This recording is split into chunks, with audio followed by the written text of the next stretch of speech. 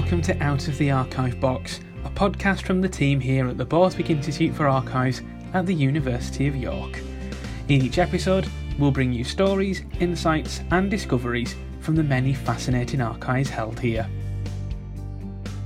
In this special Christmas episode, Sally Ann Shern, along with members of the Borthwick team, will take a look at how Christmas has been celebrated and recognised in the past through the lens of some of our amazing archives. Winter has come and brought the shorter days. The days we love, where round the firelight's blaze we gather, and within the influence of its glow we care not, though outside it freeze and snow. And now the leaves have fallen from the trees and dance along the ground, blown by the breeze. But winter brings that happiest of all times, the season welcomed with the sound of chimes, when friends long parted meet from far and near, to share with peace and goodwill Christmas cheer. This festive poem was written by a pupil at York's Quaker Mount School for Girls in 1895. It showcases some of the most well-known and well-loved Christmas themes: the gathering of family and friends, feelings of peace and goodwill, the chiming of bells and the coming of ice and snow. For this podcast, we have delved into our archives to bring you a selection of documents that show the long history of many of our most cherished ideas about Christmas, from the raucous streets of 16th century York to the battlefields of France in the Great War. Wherever you are this Christmas, we hope you will enjoy them.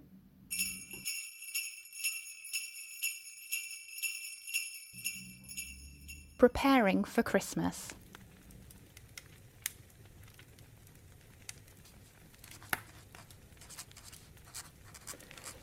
The account book of the Yarborough family of Heslington Hall, December the 23rd, 1789.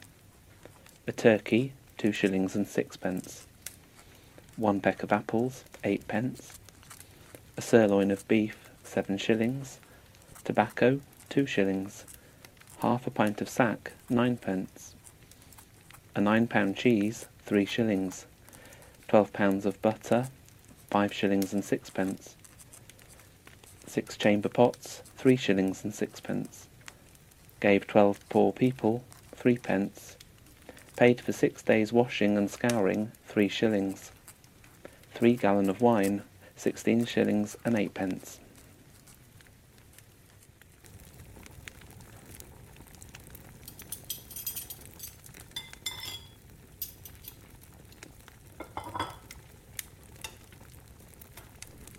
The recipe book of the Wood family of Hickleton Hall, 18th century. To make snow. Take a quart of cream and put into it 6 whites of eggs, of rose water and sugar as much as will sweeten it, and beat them together with a cloven stick or a bunch of twigs all one way. And as the snow riseth, take it up and put it into a dish, and so serve it up. You must do it but a little before you send it in, or it will fall again. The best recipe for mince pies. To 1 pound of scraped beef, put 2 pounds of beef suet, shredded very fine, 2 pounds of currants, half a pound of raisins stoned, half a pound of sugar, mace and cinnamon, half an ounce of each, and a little pepper and 4 nutmegs. Shred 5 or 6 pippins small, squeeze 2 lemons and put in a little of the peel shred, half a pint of sack and a gill of orgeat. How to make soft black gingerbread, as recorded in the recipe book of Lady Violet Deramore of Heslington Hall, early 20th century. 1 pound flour, 1 pound treacle, half a pound demerara sugar, half a pound lard or butter, 1 dessert spoon of grated ginger, half a dessert spoon of mixed spice, half a teaspoon of bicarbonate of soda, 4 eggs, half a pint of milk. Melt lard in saucepan.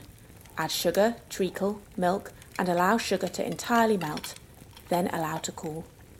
Pour on to beaten eggs. Have flour, spice and soda well mixed together in a mixing bowl and pour treacle mixture onto it. Mix very thoroughly. Pour into cake tin lined with greased paper. Bake in a moderately hot oven for about 2 hours. Be careful not to have too hot an oven. Keep in a tin until required.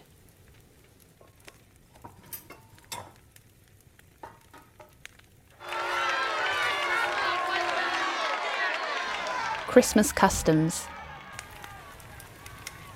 A petition to the Mayor and Aldermen of York, recorded in the High Commission Act Book of the Archdiocese. After our hearty commendations, whereas there have been heretofore a very rude and barbarous custom maintained in this city, and in no other city or town of this realm to our knowledge, that yearly, upon St. Thomas' Day before Christmas, two disguised persons called Yule and Yule's wife should ride through the city very undecently and uncomely, drawing great concourses of people after them to gaze, oftentimes committing other enormities, for as much as the said disguised riding and concourse aforesaid, besides other inconveniences, tendeth also to the profaning of that day appointed to holy uses, and also withdraweth great multitudes of people from divine service and sermons, we have thought good by these presents to will and require you, and nevertheless in the Queen's Majesty's name, and by virtue of Her Highness's commission, the causes ecclesiastical within the province of York, to us and others directed,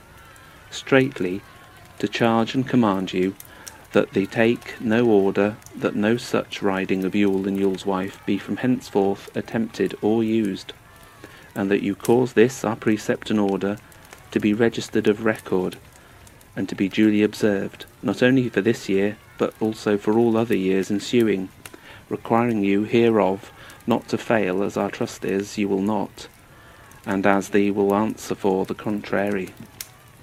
Fare you heartily well at York this 13th of November, 1572.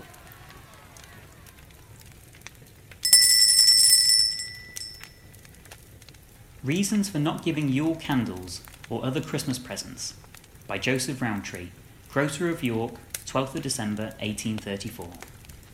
First, because although the candle or other present is of insignificant value to the person receiving it, yet to the tradesman their total annual cost is on the present scale of profits, a serious addition to the expenses of business. Second, because experience has proved the impossibility of giving candles, etc. to regular customers, and refusing them to persons who rarely enter the shop, except for the very purpose of endeavouring to obtain them. Third, because amid the hurry of business, some customers are sure to be overlooked, and these are apt to attribute to intentional neglect that which is the unavoidable result of accident. Lastly, because the practice offers a strong temptation to falsehood and dishonesty, instances having not infrequently occurred of persons sending different members of their families to the same shop, as well as going themselves from one shop to another, and endeavouring in each case to obtain a present. These reasons are respectfully offered as an apology for the total discontinuance of a practice sanctioned by long usage, and in many instances agreeable alike to the customer and to the tradesman, but exposed to abuses so great and so irremediable as to render its discontinuance needful.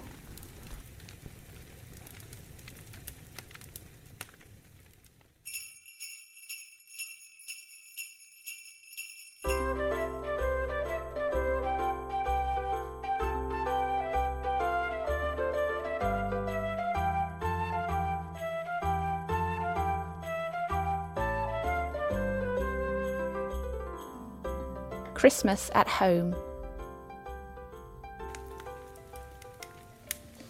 A letter from Favilla Copsey to her sister Mary Maria Tuke at York from Friday, December the 25th, 1778. I'm afraid you were shockingly provoked at receiving an empty letter I sent last. Our Christmas Eve was papa as usual over a large cake. Mr. and Mrs. Probe enjoyed it with us and liked the custom much.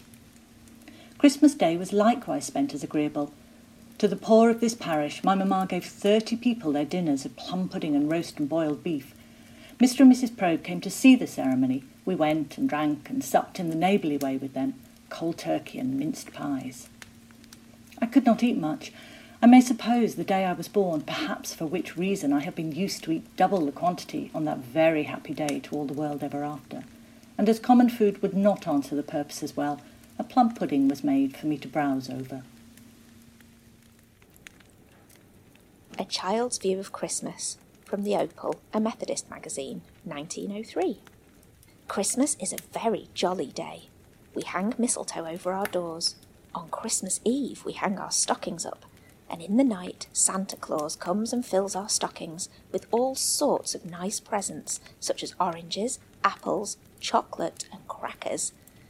In December, our mothers make plum puddings, mince pies and plum cakes. But some poor children don't get such nice presents, and they do not get such nice presents in their stockings, so most people think of them because it's Christ's birthday. So I wish you all a Merry Christmas and a Happy New Year. Christmas in the Country by a pupil of the Mount School, York, December 1908. There are perhaps few places in England where Christmas is more heartily kept than in the homes of the Midland farmers. These farmers are true sons of the soil, living in the same low-thatched farmhouses as their fathers did, farming the same land in much the same way, and keeping their Christmas in just the same manner. We hear enough nowadays of Christmas as it used to be kept, and it is these farmers who keep it in the ideal old-fashioned way. They begin to prepare for Christmas weeks before the day. The best and largest turkey is set apart to be fed in view of gracing the festive board. Great sides of bacon are hung on the ceiling of the spacious old-fashioned fireplace to smoke, and the best apples and October pears are set apart to be specially kept for Christmas week. On Christmas Day, the housewife is up early preparing for the Christmas dinner, for she has to get everything ready before she goes to church. The pudding put in the copper, the turkey on the roasting rack before the fire, and everything is left in charge of a kitchen maid while the mistress attends the service. It is sometimes whispered that Mrs. So-and-so went out of church because she was so fearful about the fate of her turkey, but no dame likes to miss her Christmas sermon if she can help it, so either her turkey must be in a very bad way, or else she must be very nervous if she has to go out of church early. When the family return from church, the children are sent out of doors or relegated to the back kitchen while dinner is laid. Then the guests come. These are most of the farmhands and a few poorer neighbours. They sit down to dinner and do justice to the turkey, plum pudding and fruits, as only people who spend most of their lives in the open air can do. After dinner, in comes the snapdragon, the time-honoured Christmas dish of blazing raisins, and then the Christmas presents, which are always either on a Christmas tree or in a bran tub. These presents and after-dinner festivities take up all the afternoon, but as darkness falls, the family gather round the fire in the wide old fireplace, and while the father smokes, the children roast chestnuts by the fire, they tell the old Christmas stories, play the old fireside Christmas games, and recall past Christmas adventures and festivities. The Christmas day ends in peace and quietness, for they all retire at an early hour to rest in the sleep of the just.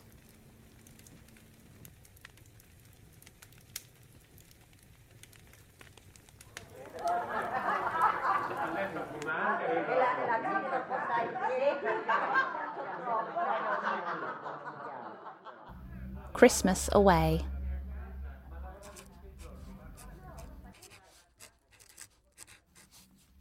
A letter from Sarah Harriet Burney to Annabella Hungerford Crewe.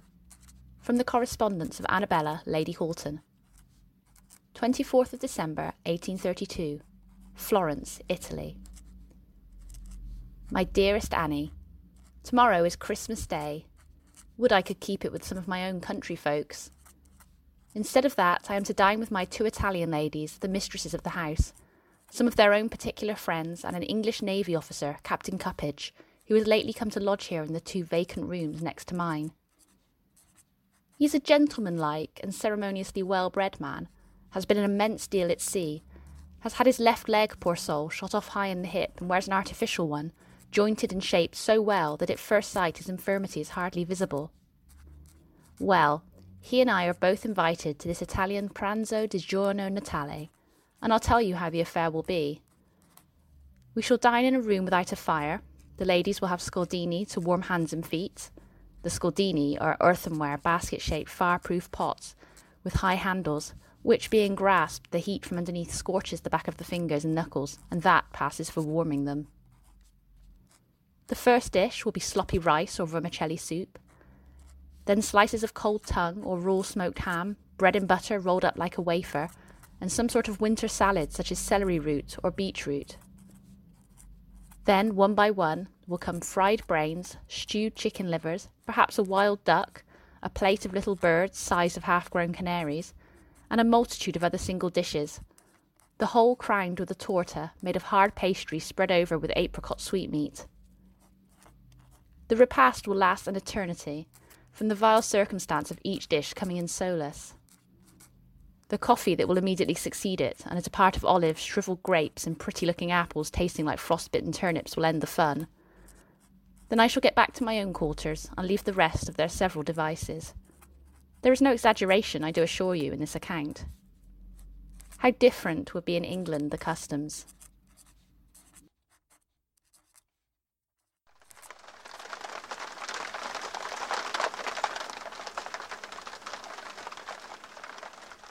A letter from Second Lieutenant Lawrence Rowntree to his family, kept by his mother.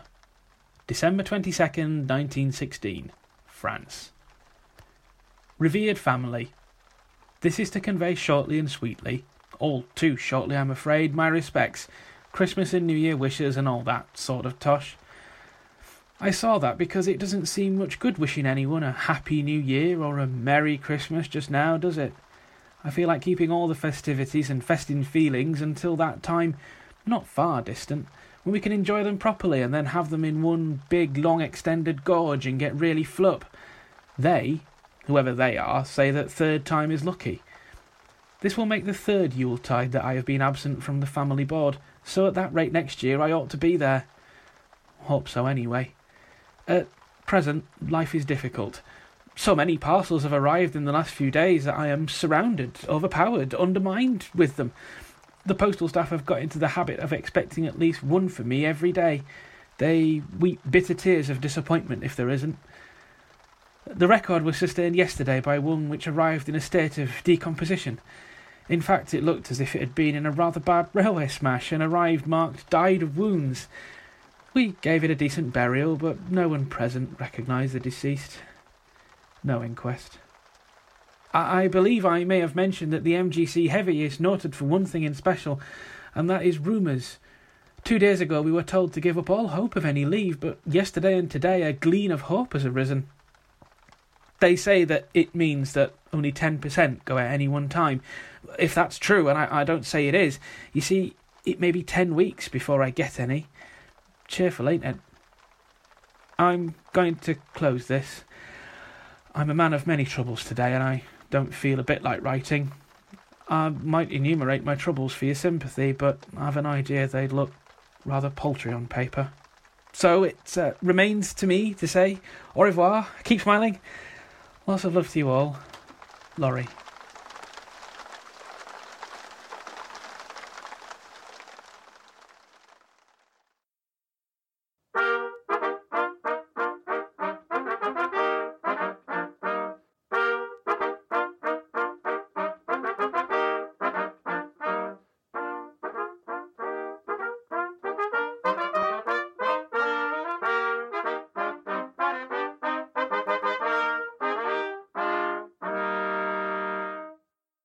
Seasonable Thoughts by a patient at the Retreat Psychiatric Hospital, York, December 1924.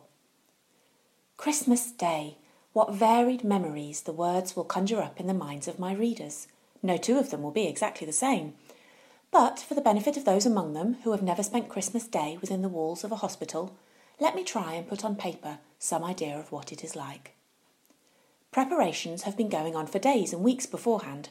Busy fingers have skillfully fashioned dainty decorations for rooms and corridors, and when we go to rest on Christmas Eve, our immediate surroundings have a decidedly festive appearance. Quite early in the morning, we are aroused by the strains of the carols with which we have been familiar from childhood. Through the building and round about outside goes a bevy of nurses, and their fresh young voices call on us to awake and salute this happy morn. Perhaps some of us do so with a feeling akin to that of the Israelites, who were expected to sing the songs of Zion in a strange land. But if be so, we must resolutely put it aside and think of something else, Timbuktu if nothing better offers. By 9 o'clock we are gathered in the recreation hall for a short, bright Christmas service and to hear the story of Christmas read to us by the familiar voice of our medical superintendent. The morning passes rapidly away in the interchange of good wishes all round. Those responsible for our well-being take many additional steps that day in their efforts to get in touch with as many people as possible, the opening of letters, Christmas gifts, etc., and the time soon comes for dinner, at which on this day we, the patients, have guests. Our doctors and others who do not usually meet with us in this way share our meal, and the tables look festive with flowers, fruit and Christmas fare. We make merry as far as may be. Doubtless most, if not all of the gathered company would rather be elsewhere, but, as the children say, let's pretend, and a very good pretence we make. A short afternoon is employed in completing preparations for the evening's festivity, which takes the form of a large party, where probably most are arrayed in fancy dress, and the different costumes cause much merriment.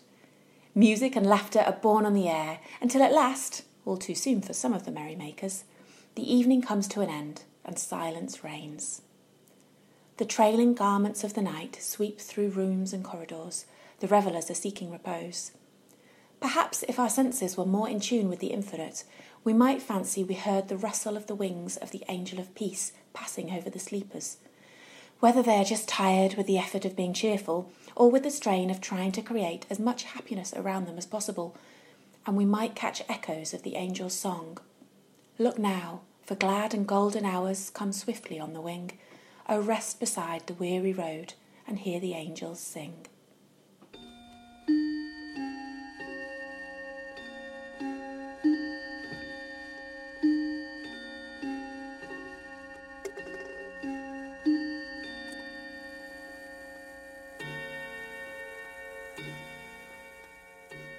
Thank you for listening to our podcast. From all of us at the Borthwick, we hope you have a very Merry Christmas and a Happy New Year.